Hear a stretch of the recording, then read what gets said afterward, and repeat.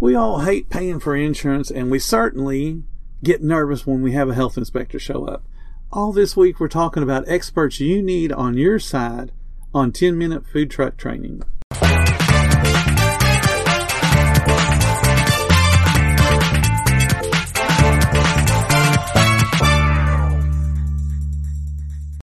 When you need mealtime inspiration, it's worth shopping Kroger, where you'll find over 30,000 mouth-watering choices that excite your inner foodie. And no matter what tasty choice you make, you'll enjoy our everyday low prices, plus extra ways to save, like digital coupons worth over $600 each week. You can also save up to $1 off per gallon at the pump with fuel points. More savings and more inspiring flavors make shopping Kroger worth it every time. Kroger, fresh for everyone. Fuel restrictions apply.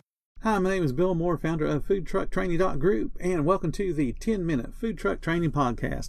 This is Partner Week, and we're discussing all the different people that a food truck needs to have on speed dial. Today, we focus on insurance and inspectors. So let's start with an independent insurance agent. They're extremely useful in helping you to get the kind of insurance that you're going to need. But what you need to understand is insurance companies have a different goal in mind than you do. An insurance company wants to sell you the most amount of insurance they possibly can that you are unlikely to file a claim against, whereas your goal is to get the bare minimum insurance that you possibly can that you're very likely to need in the future and file a claim against. So you have two competing goals. But having an insurance agent on your side, at least they can help explain the details, what's covered, what's not covered. And we're going to talk about some of those things today as they pertain to a food truck. In general, when you're talking to an insurance agent, you need to think about several different coverages, and those are not very well explained, so I'm going to try to explain them. You will need coverage for the actual shell of the vehicle, whether it be a truck that's towing a trailer, or a truck that's towing a hot dog cart, or a physical truck that has the kitchen built in the back bed. All of those need to be insured on a commercial policy so you can drive on the road, and if you crash into somebody, you're covered. A personal vehicle cannot tow a commercial business, get into a wreck, and have the personal policy pay. It doesn't work that way. So your personal vehicle cannot tow your commercial business if you want insurance coverage. So, commercial policy on the tow vehicle, commercial policy on the trailer part. So when you drive, get into a wreck, that insurance will pay. But if the wreck is massive enough that you have damaged the interior equipment of the trailer, you've torn up your stove, you broke one of the fryers, the griddle is now cracked, you knocked the hood off the ceiling, those things aren't covered because you need commercial property insurance to cover those. So there's a difference. Commercial vehicle insurance covers the shell of the trailer, covers the vehicle that's towing it, and that's it. So to cover the interior stuff, all the food, all the equipment, you need a commercial property policy. So you got two policies working already. But you want that comprehensive coverage because when you're parked and someone backs into you, clearly that's not you being liable. And if they don't have insurance, you would be out. But having that full coverage comprehensive insurance, then you're covered. And then it would be up to your insurance company to go after the person that did not have insurance and sue them. But there's even more insurance you need. So we've got the commercial vehicle, we've got the commercial property, and now we need to get some liability in there. Because if you make somebody sick, you need liability insurance. But liability insurance only covers your guests. So if they eat some of your food and they get sick, that insurance covers that. If they walk around and trip over the tongue of your trailer, liability insurance covers that. But your employees, on the other hand, they need workers' compensation insurance. Because if they get hurt on the job, your liability insurance does not cover that. That's what workers' compensation does. So now you got to have that insurance as well. So now we're up to 4 insurances you need. And there's even more choices out there. And some of these, most vendors just don't know about. So we talked about the 4 that you need that cover employees, cover guests, that cover the cooking equipment, your inventory, and then that cover the shell of the vehicle that's driving. You can also get what's called business income from dependent properties insurance. And what that is let's say you're a sandwich shop that uses one particular bread that's manufactured by one bakery in your town, and that's the only bread you use. If for some reason they are unable to deliver to you, that's when that insurance would kick in and help recover some of the lost income, because now your core product cannot be delivered to you. So obviously you're not in business now. Insurance would cover that. When an employee feels like their legal rights have been violated, now that would include things like harassment, discrimination, wrongful termination, and any other kind of issue that they can try to blame on you that's not then slipping and falling. So that insurance is available to you. There's also equipment breakdown coverage. Since your business is 100% relying on certain pieces of equipment to even be able to cook, if those things break down, this insurance kicks in to help you replace or repair them, and it might help with some of the lost income. So that's called equipment breakdown coverage. A lot of businesses don't know that's even available. And then there's also food contamination coverage, which is different than you making somebody sick. This is if your food truck is forced to close by the health inspector or some other government authority, and it covers the lost income and other costs like replacing the contaminated food, cleaning all the equipment, and maybe even help you advertise to get you back open and get your reputation restored. So that's called, again, food contamination coverage. There's one more insurance that's also available under different names, but it's basically called income stabilization. And what that does is if you vend a lot of events like county fairs and that type of thing, it's an insurance that helps protect you if after you've paid those, $2,000 and $3,000 and $4,000 and $5,000 entry fees to get into the event, and the event has to close because of some weather event. So that helps to pay you for the lost income. So that's another option for insurance. And this is why you need an insurance agent to help you get through those questions. So when you go to shop for insurance, I really strongly urge you to get at least 3 quotes and then talk to the insurance agents about exactly what you need, at least the 4 that we talked about for sure, and any of the other additional ones that I'm willing to bet most y'all never even heard of being available. One thing I want to say is when you go on to the food groups and ask about what's the best insurance, you'll get a handful of people that will say FLIP. And FLIP stands for Food Liability Insurance Program.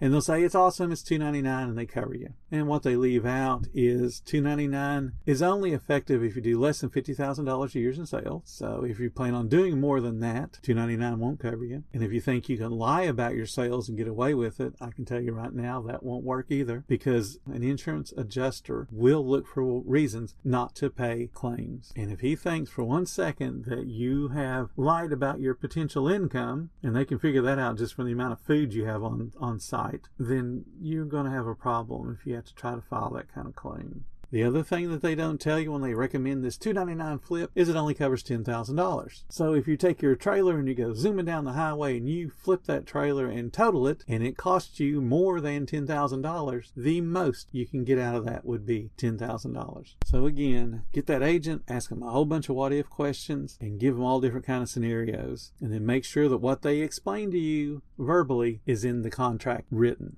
And this is also another reason why you need a lawyer. Take the contract to the lawyer to make sure that it's going to cover you the way you need to be covered. So now let's talk about our best friend in the whole world, and that's going to be the food inspector. Food inspectors, they're not the bad guy. I've been inspected so many times over the years. There's been times, because I've run multiple restaurants, I've been inspected 3 times in the same day. It's just not a big deal. They're a person doing a job. They're not the bad guy. They're not trying to rip you off and close you down and hurt your business. My very first time having an inspector in Fort Walton Beach, Florida, I'd just recently moved to the area and I'd taken over a Shoney's that needed a little bit of help, but not much, just a little bit. So I'd been there maybe 2-3 months. So this guy walks in and I'm up at the front, so I greet him like he's a customer. I have no idea who he is, and say, "Hi, welcome to Shoney's. Is just one in your party today?" And he says, "Yes, just one. I just closed down the Chinese buffet and I'm here to see if I'm going to do the same to you." Well, I thought he was just joking and saying he closed the Chinese buffet because he ate all their food. So I figured he was going to come to the Shoney's salad bar and eat all of our food. Just thought he was being funny, but he wasn't. Then he pulled out his business card and his little credential packet and showed me he was the health inspector. He said, "I'm here to do your health inspection. I need about 20 minutes of your time." I said, "No problem. So you really closed down the Chinese buffet?" He says, "Yes, I did."